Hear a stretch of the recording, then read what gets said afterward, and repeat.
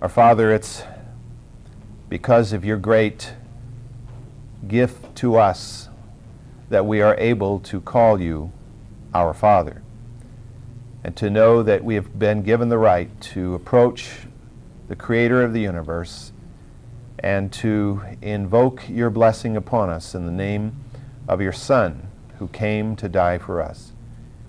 And Lord, as we study the Word of God, which is the message of the sovereign God to the hearts of his people, I ask you to illuminate our minds that we might have understanding that is parallel to our need, and that you will help us, Lord, to study not simply for information's sake, but for the sake of changing our lives and of bringing our hearts into alignment with your heart.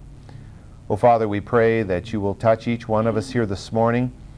There are many different needs represented today in this room, and we ask that you will meet those needs, and we in turn will allow you to be the potter, and that we will be pliable clay in your hands. Father, again, I would pray for every class in our Sunday school this morning, that you will cause the children, the teenagers, the adults to be attentive and learning. And I pray for the service as it transpires, that you will be very present there too. And again, we'll give you the praise in Christ's name. Amen. If you will turn in the Scripture to the 28th chapter of the book of Exodus, the 28th chapter of the book of Exodus.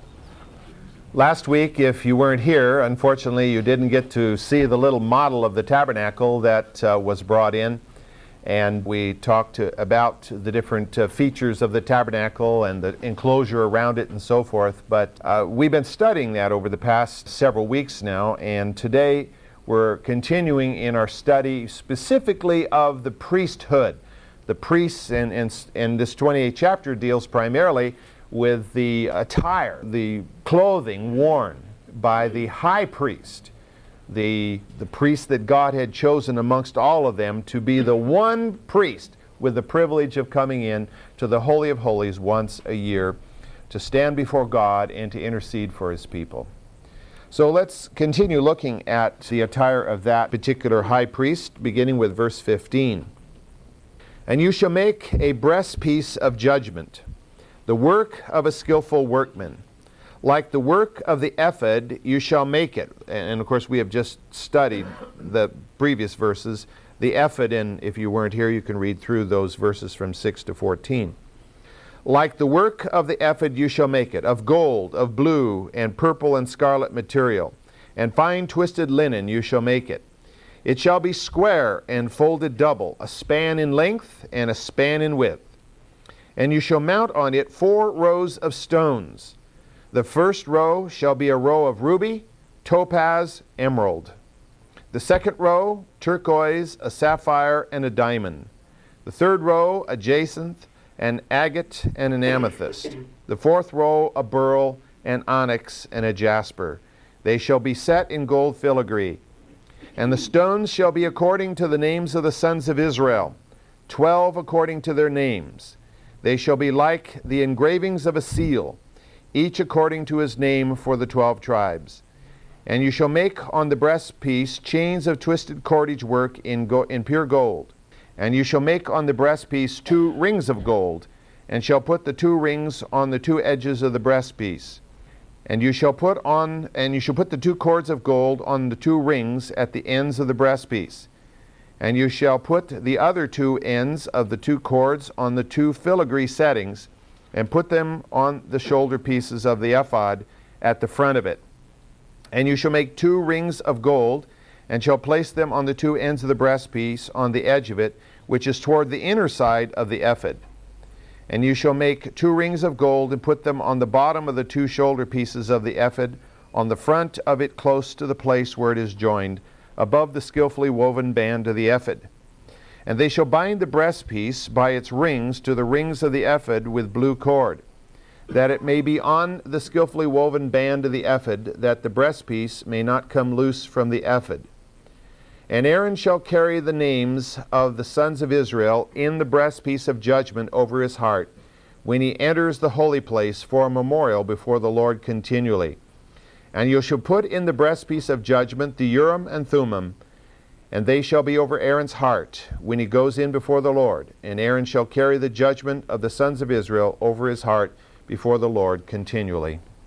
Well, I think it's quite obvious from the reading there, and of course the difficult translation in English from the Hebrew, that it's not totally absolutely clear what this looked like. I mean, we have the general picture, but the rings and the gold cordage and the blue cords, and obviously what we have here is something by which the breastpiece is fastened to the immediate undergarment, which is called the ephod, so that it will be permanently in place and won't fall off as the high priest goes through his duties. Now, what is interesting here is that this passage of Scripture describes what is probably the most splendid and yet the most mysterious part of the high priest's attire. This breastpiece, which is called the breastpiece of judgment, or the breastpiece of decision-making. What we have here from almost all descriptions that can be gained from this is a pouch. We have something that is like, some of you wear the little cord around your neck and you have this little pouch in which you put your passport for foreign travel or something, and you put it under your shirt. Well, this is something like that, except it says it's a span in width and a span in height, so that's 9 inches approximately, this way by this way, folded double in a pouch form. And this particular garment, a piece of the garment, was for keeping the Urim and the Thummim, which were used to make decisions. That's why it's called the breastpiece of decision-making. The basic material here is exactly the same material that the ephod was made out of. That is, made of this fine linen with gold and purple and scarlet thread woven in through it in blue. The front of the pouch, though, is what's really interesting. And that's what several verses here deal with, is the front of this pouch that's hanging that's attached to the ephod of the high priest. All of the stones which are listed here are what we would call precious or semi-precious stones. We are not told how large the stones were, but of course with something that's 9 inches by 9 inches and there are 12 stones on it, that gives us some limitation, of course, on the size of the stones. But we can surmise at least 3 things here. First of all, that they were each large enough for a tribal name to be inscribed on the stone. So we're not talking about an itty-bitty thing here that you had to get a magnifying glass to see. I mean, it had to be a big enough stone so that the tribal name, Manasseh, could be inscribed, of course, in Hebrew, on the surface of the stone.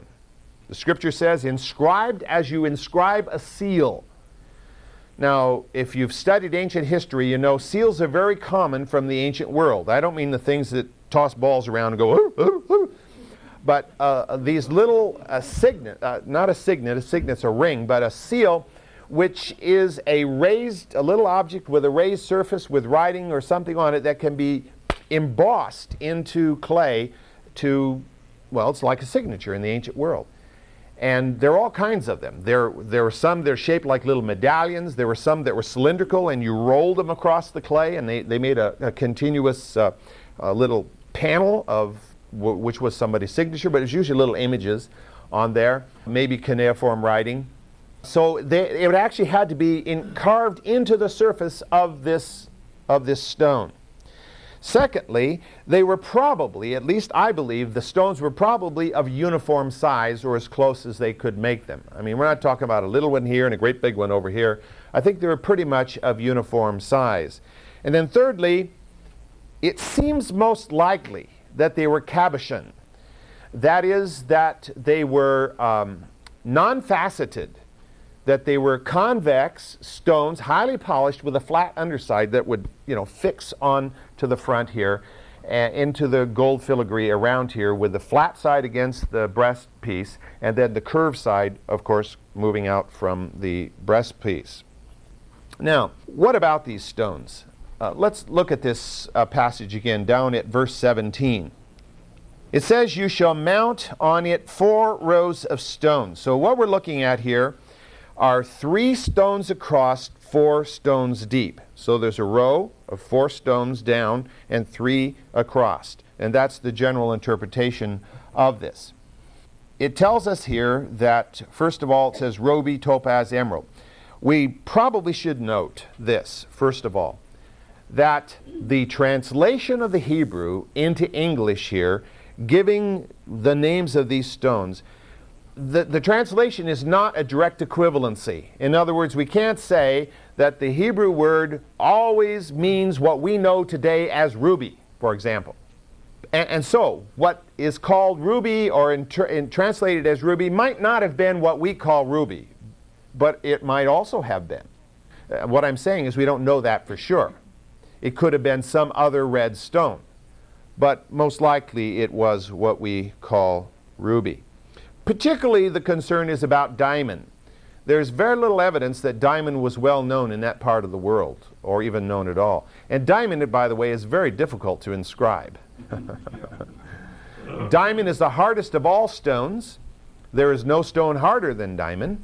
It's 10 on Mohs hardness scale. I don't know if any of you have taken any geology or mineralogy, but there are 10 different substances on what's called Mohs hardness scale, all the way from talc, which is, you know, the powder you rub on your face, to diamond, and each step in between. Now, the steps are not all perfectly even in increasing hardness, because diamond is so much harder than everything else that it's quite a ways up there. But it's possible it was diamond, but the most likely substance here was maybe white sapphire, or most likely crystalline quartz, which is very common.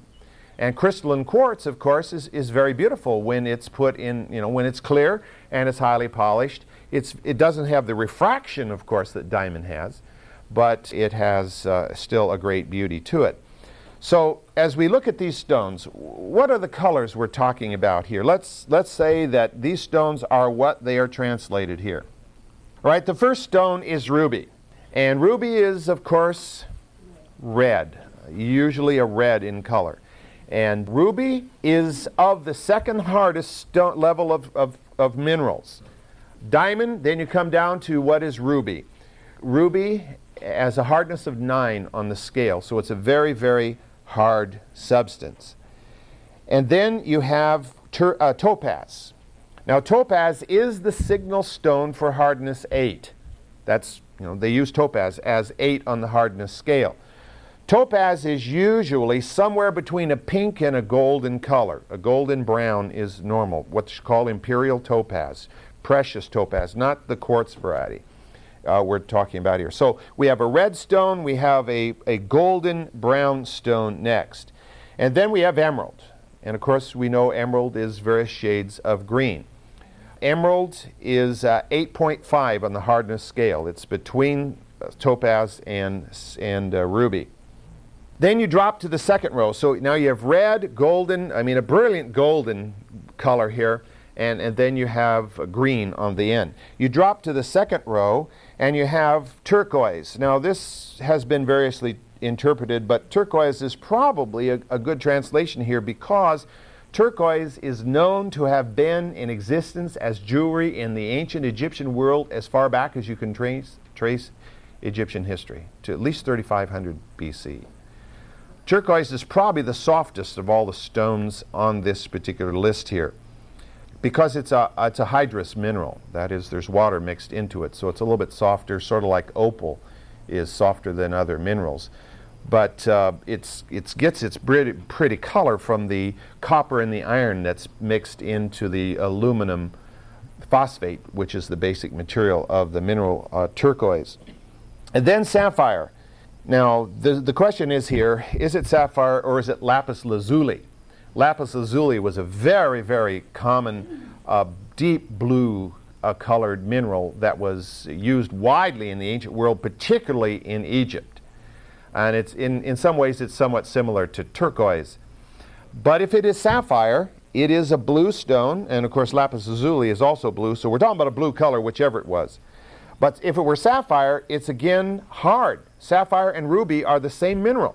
They just have different impurities in them to give one red, the other blue. But it's the same mineral, corundum, hardness 9. And of course sapphire can be clear also.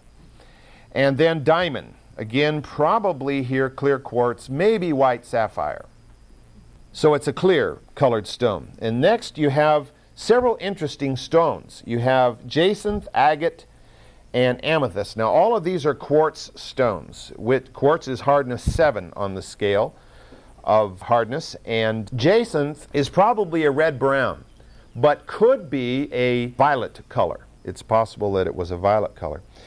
Agate is a striped stone. Most of us have seen agates. They can have clear parts to them, but they usually have a white color, a blue color, and a brown color mixed together here. So it would be a very striking multicolored stone. And then amethyst is purple, right? Normally it's a color of various shades of purple, and it is also a quartz stone.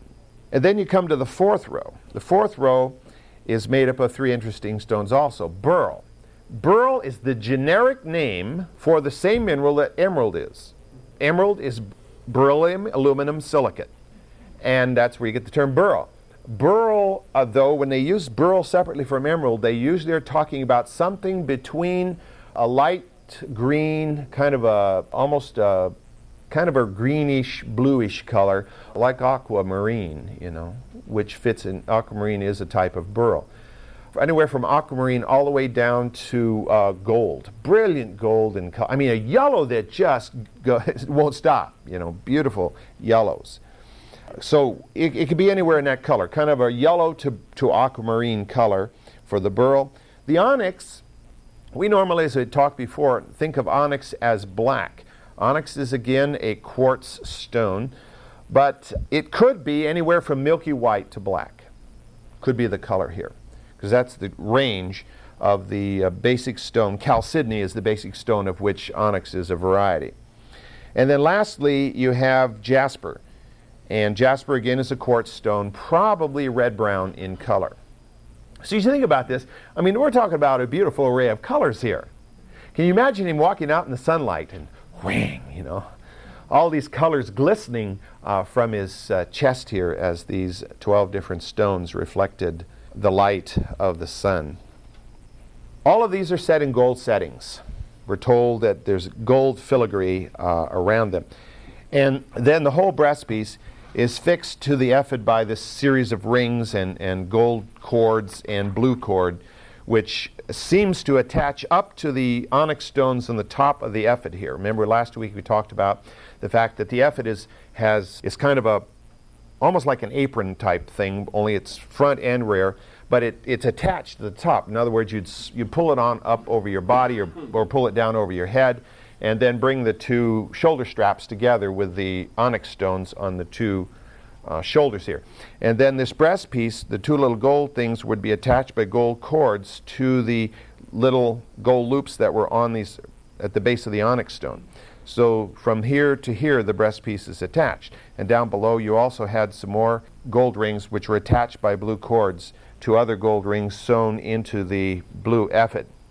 You mentioned these various levels of hardness. Maybe you said this and I missed it, but is there a lowest and a highest? What's the spectrum here between the least and the mostest? Probably between 5 and 9, unless we do consider what's called diamond here, diamond, and it would be 10. But turquoise would be somewhere around 5-ish, and lapis lazuli, if it happened to be lapis lazuli instead of sapphire, all the way up to 7, 8, 8.5, and 9 would be the scan. Is there a relative value to the hardness? Yes, there is. Today in modern gemology, and I'm not a gemologist, but I have taken mineralogy, the harder stones have greater value normally. But it also depends on other things. It depends on the clarity of the stone. It depends on the color of the stone. It depends, of course, on how the stone has been faceted and finished, the size of the stone. All of these are characteristics too. But everything being equal, normally the higher the hardness, the more valuable the stone. In other words, ruby is usually more valuable than, let's say, beryl, and more valuable than topaz. But any of those are considerably more valuable than any variety of quartz, be it amethyst or be it rose quartz or what it might be. And what I'm hearing, I think, is that diamond is at the top of the heap. Diamond is usually at the top of the heap. Today, from what I have understood, Diamond is the most expensive normally, and then emerald and ruby are right up there pretty close together, and then you drop to sapphire and topaz and some of these. In later Jewish writings, were there any claims to the different stones by the tribes? Were there what? Any claims to particular stones by the tribes as being, we are the beryl? I have never read such, no. But it sounds like human nature, doesn't it? It's a very logical question, actually. But I've never read anything about it, no. It's so enigmatic here that we're not even sure what name was carved on what stone. You would think probably it would start at the top with the oldest and move on down, but we aren't told that. We aren't told that. I suppose these were part of the pillage from Egypt rather than anything they mined out there somewhere. Oh yeah, most likely. Yeah, most likely these were what they took with them out of Egypt when they left. Not that you can't. I don't know of any mines out in the Sinai for stones other than possibly copper-related stones, which means turquoise might have been mined out there, but I don't know of any. Well, there are a lot of questions we could ask about this, and unfortunately we won't come up with a whole lot of answers because the whole thing is a bit mysterious here.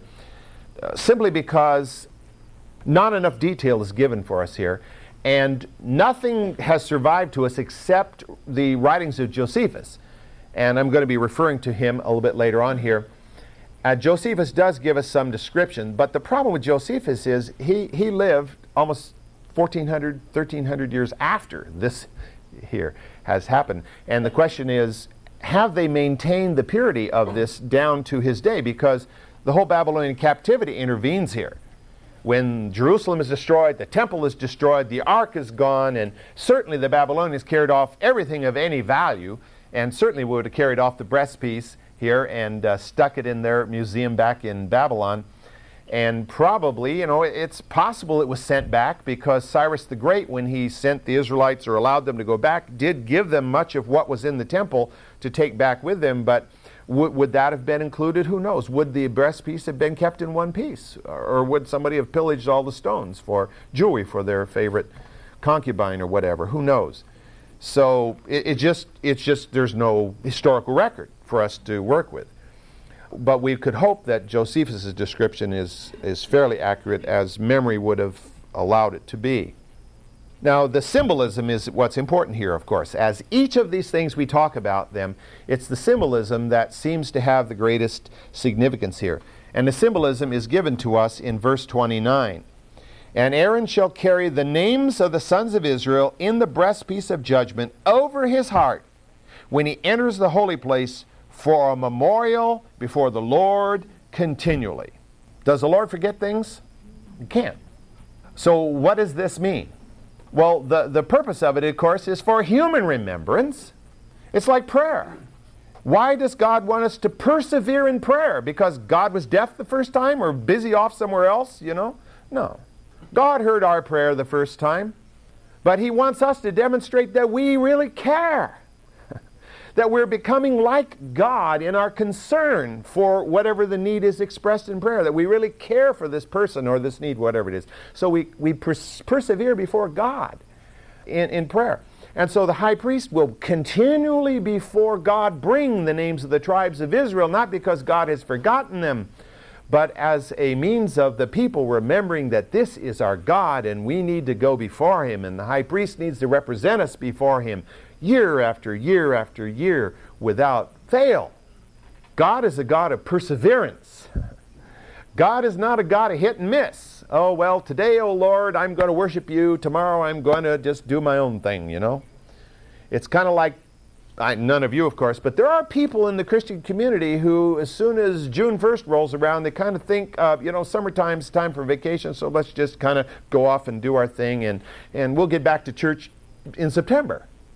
As if, you could take a vacation from God. Well, do you want God to take a vacation from you? I don't want God to take a vacation from me. So, we need to be regular before God for our own sake. Habits need to be built in that are good habits, like the habit of prayer and being remembered before the Lord and remembering others before the Lord. The big question in this passage now comes in verse 30. And you shall put in the breastpiece of judgment the Urim and Thummim, and they shall be over Aaron's heart when he goes in before the Lord. And Aaron shall carry the judgment of the sons of Israel over his heart before the Lord continually. Now the question is, what in the world are the Urim and Thummim? Well, there is in American history someone who says that he knew what they were. Some of you have heard of him. His name was Joseph Smith. And Joseph Smith said they were rose-colored spectacles with which he was able to read the golden plates that he found at the mountain, and from that he was able to translate the Book of Mormon. Well, it's really easy to speculate on things about which you know nothing.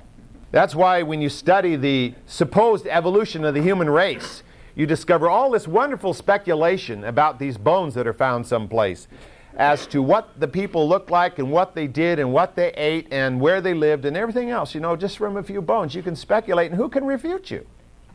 Further back you go, the more you can speculate with grandeur because no one can really refute you. And so, you know, since nobody really knows what the Urim and Thummim were exactly, why Joseph Smith could make up this nice little story. There are only two things that we really know about the Urim and the Thummim. First of all, that they are connected with this breastpiece and apparently kept in it, if they are actually material objects. The second thing we can determine from this passage and other passages was that they were used to determine God's will when important decisions had to be made. Now, I can just think about this and think, man, every one of us wished we had them. So that when we say, Lord, is this the job for me? Yes, no. Well, it's either a yes or it's a no, Now, most scholars who have studied this have come up with that fact that, or with what they believe is the interpretation that these were material objects. But let me just look with you at three passages of Scripture. There are 7 passages of Scripture that refer to the Urim and Thummim in the Old Testament. 7 passages. One of them is this one. Only 3 of them give us any information by which we could determine anything about the Urim and the Thummim. So I'd like to look at those 3 passages. The first is in Numbers chapter 27. Verse 18. So the Lord said to Moses, Take Joshua the son of Nun, a man in whom is the Spirit, and lay your hand on him, and have him stand before Eleazar the priest, and before all the congregation, and commission him in their sight. And you shall put some of your authority on him, in order that all the congregation of the sons of Israel may obey him. Moreover, he shall stand before Eleazar the priest, who shall inquire for him by the judgment of the Urim before the Lord. At his command they shall go out, at his command they shall come in, both he and the sons of Israel with him, even all the congregation. So here we're told that the Eleazar the priest is the one who will operate the Urim and the Thummim, and it is a statement of judgment, of decision making. And that upon this determination, he then therefore will command Israel to go out, command Israel to come in, and so forth. So there seems to be a record here of Joshua and Eleazar in operation of the Urim and the Thummim. Okay, let's turn to 1 Samuel chapter 28. We're moving, of course, ahead in time towards the present, into the days when Saul was king of Israel. Chapter 28, verse 4. So the Philistines gathered together and came and camped in Shunem. And Saul gathered all Israel together, and they camped in Gilboa. When Saul saw the camp of the Philistines, he was afraid, and his heart trembled greatly. When Saul inquired of the Lord did not answer him by either dreams or by Urim or by the prophet. Which tells you something about the Urim. It was still used, it was still in existence, but it was possible that it would give no answer. Possible that it would give no answer, which is what Saul got. No answer. Now, if it were just purely a dice-like thing that you threw and it came up yes or no, how could he get no answer? How could he get no answer? Okay, then finally let's look at Ezra chapter 2. Ezra is just before Nehemiah. Ezra chapter 2. Reading two verses, 62 and 63. Ezra 2, 62 and 63. Now, what we have here is a list of all the returnees, those who are coming back from the Babylonian captivity. They're coming back to the Holy Land. And we've come to a group amongst the returnees who are a little bit enigmatic here. These searched among their ancestral registration, but they could not be located. Therefore they were considered unclean and excluded from the priesthood. And the governor said to them that they should not eat from the most holy things until a priest stood up with Urim and Thummim. These were a group of people who were of the Levitical tribe, but they weren't able to accurately trace their genealogy. That was very important to Israel, to be able to trace their genealogy. And if they couldn't trace their genealogy back to Aaron and his sons, then they couldn't prove themselves to be priests. Levites, yes, but not priests. And therefore they couldn't partake of what the priests were supposed to partake of. And the idea here is, until someone stood up with Urim and Thummim, that is, a priest came along who could discern, who could discover the truth about the heritage of these people. Now when you look at that, a priest who stood up with Urim and Thummim, that seems to indicate something other than a material object, doesn't it? Well, let me just say here that the idea, of course, is to discover a clear decision, a right decision in the midst of a problem, when a dilemma is faced. Now, first of all, we noted in the first passage that Eleazar did use Urim and Thummim on behalf of Joshua. But there is no statement in Scripture that Aaron ever used it on behalf of Moses. Now, the reason for that is, I believe, Moses was a prophet of God. Moses was God's mouthpiece. God spoke through Moses. Moses didn't need any other means of determining God's purpose and God's will. God spoke through him. Now, the Urim and Thummim seems later, particularly in the case of Saul, to have become some kind of a crutch that Israel could lean on. You know, there's no prophet around, or at least they're not listening to any prophets, and so we'll try the Urim, which didn't work on behalf of Saul at that particular time. I think one of the reasons that Urim and Thummim are not often mentioned in Scripture is that God was constantly sending prophets to Israel. I mean, how many prophets were there? I mean, you start reading through the Old Testament, and there were a bunch of them. God kept sending a prophet to Israel to speak to Israel and tell them what his will was. And one of the important things that God kept hammering home is, you can't know my will about this specific thing to do until you're obedient to what you already know is my plan for your life. If you're walking in disobedience, don't expect me to tell you what you're to do in this situation. And of course, if you come backwards then from that, and you find a person who is walking closely with the Lord and is in the Word and prayer, you often find that that person doesn't need some kind of fleece to discover God's will, because it just becomes obvious, because God reveals his will continually in the lives of those who are close to him. As I said, many scholars do believe that there were actually some kind of a dice that were thrown, and by which determination, a yes and a no option, came up. But in the passage we looked at, it kind of makes that seem a little doubtful. Because as I said before, if you have a yes and no and those are the only two options, how could Saul not get an answer?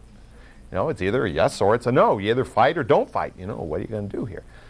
Did the thing fall on the edge and stick corner up, you know? Cock dice as you play a game, you know? Well, if there were two, and one said yes and no, and you got a yes and a... Oh, yeah, you mean if there are more than... two sets and each with a yes and a no, huh? And you throw, well, that would not be too helpful, I don't think. But yeah, I could understand where that might be if that were so. The problem that was faced here by Saul, every time he had them thrown, they came up yes and no. Now, further understanding may come from knowing what the meaning of the two words is. What is the meaning of Urim and what is the meaning of Thummim? Well, the word Urim means illumination. The word Thummim means truth.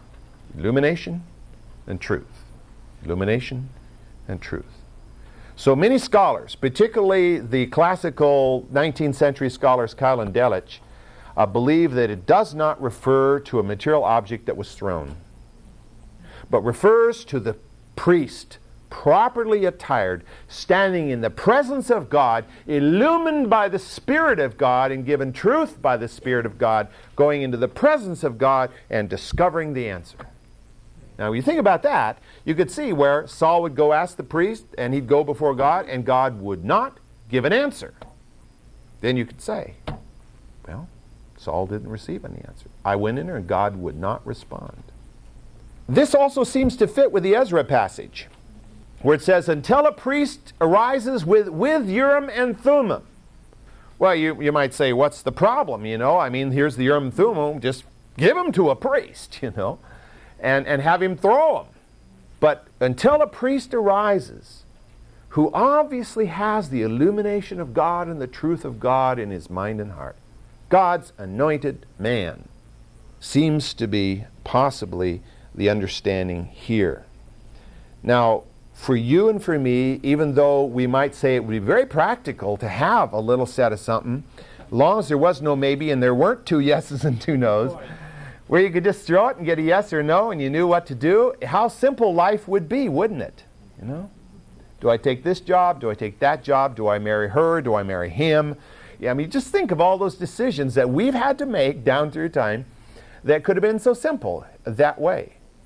But God isn't into making life so simple for us that we have no faith, that we don't learn the mind of God. How do we know what is right? How do we know what is wrong? By knowing the character of God, by knowing the Word of God, by having the illumination of God. You and I don't need a Urim and Thummim in the sense of dice, because we already have Urim and Thummim, right? We have this book, the Thummim, the truth. We have the Spirit of God living within us, the Urim, the illumination. And illumination and truth are really the same thing, two sides of the same coin. In fact, that's why I put John chapter 16 here for us to look at and to understand how this is relevant to us. I mean, it's not that God is talking about some enigmatic thing long time ago that is irrelevant to us. But if you turn to chapter 16 of John, Jesus is speaking to his disciples, and he says this, and when he says something to his disciples in general, he is speaking to you and he is speaking to me. Verse 13, but when he, the Spirit of truth, comes, he will guide you into all truth. For he will not speak on his own initiative, but whatever he hears, he will speak. He will disclose to you what is to come. He shall glorify me. He shall take of mine and shall disclose it to you. All things that the Father has are mine. Therefore I said that he takes of mine and will disclose it to you. You and I, as true believers, have the Spirit of truth dwelling right in here, the illuminating Spirit of truth.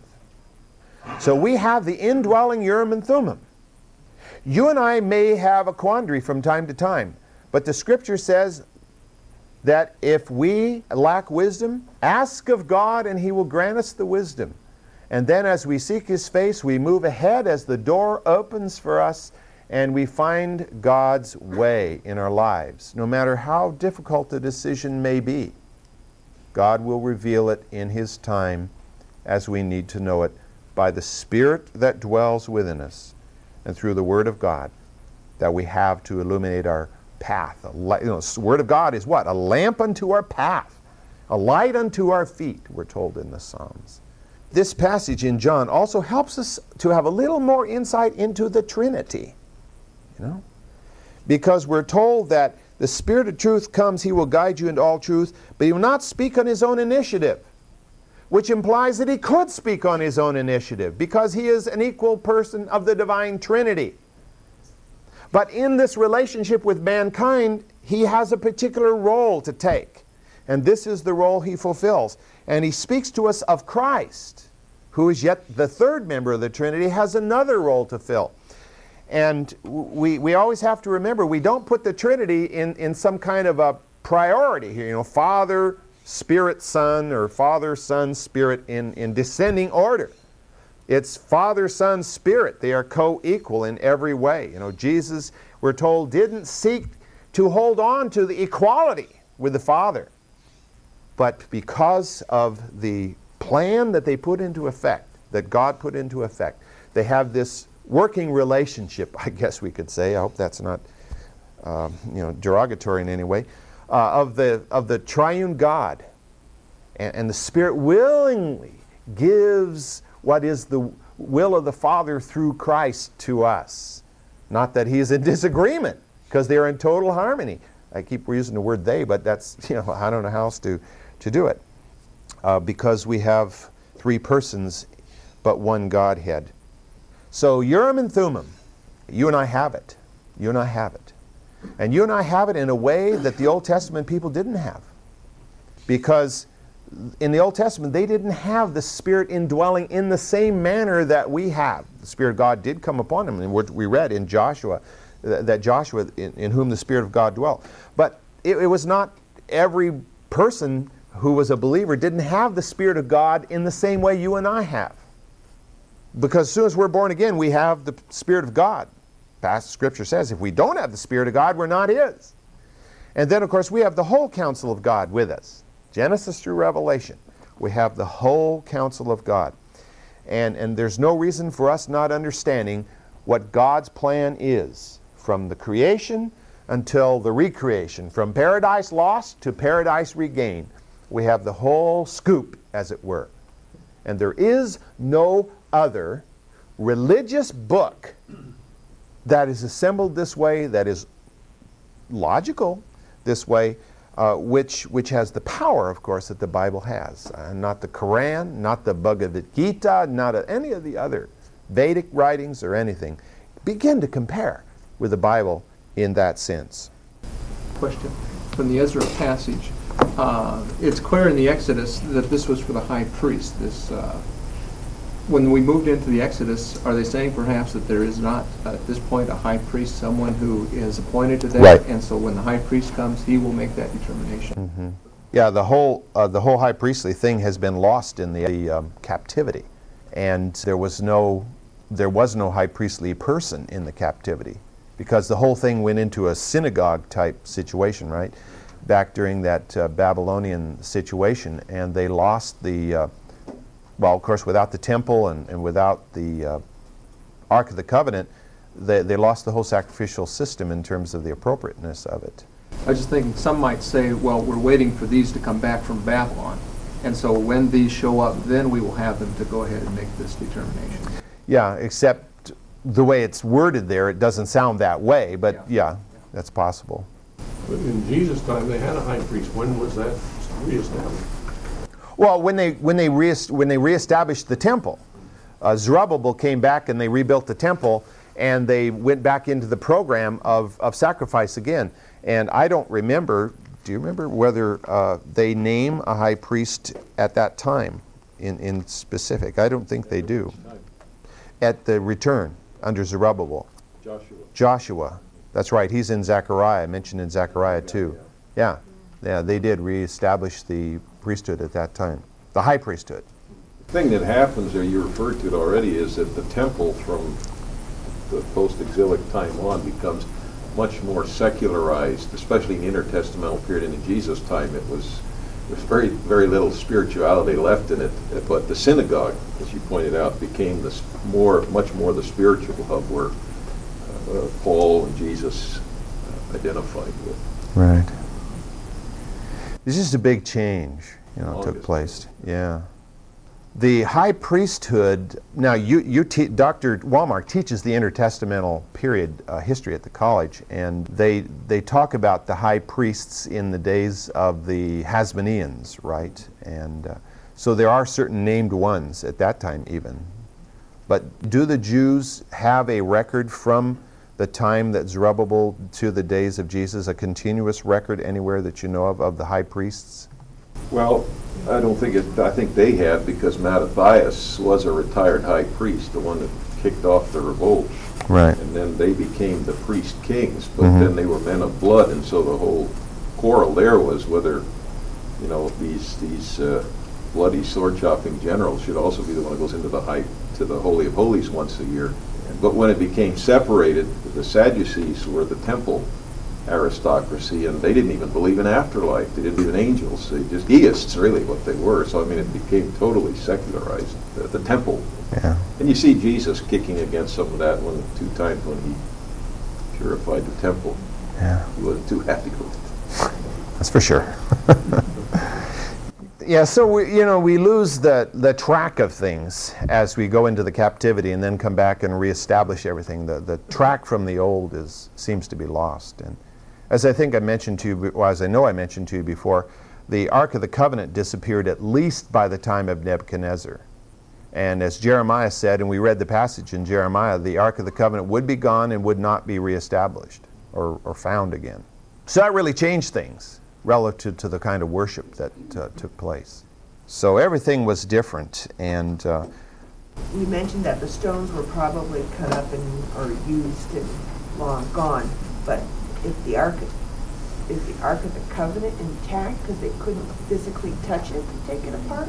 You know, they had to use those rods and things to move it, so to physically say I'm going to melt this down or physically destroy it. So is your feeling that it's just hidden somewhere? That's not my feeling, but that is the feeling of many Jews. They do feel that the Ark of the Covenant was spirited off and placed someplace. Some say Jeremiah spirited it off and hid it in the Jordan Valley, or some say it's hidden on Mount Sinai.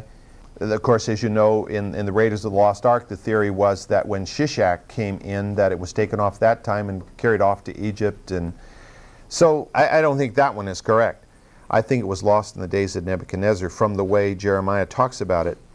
But it's the same way with the temple. Why was Nebuchadnezzar's forces able to destroy the temple? Because the glory of the Lord had departed. I mean, Ichabod was written up there. And so there was no power left there. So I think when the Ark of the Covenant disappeared, God's glory was no longer with it.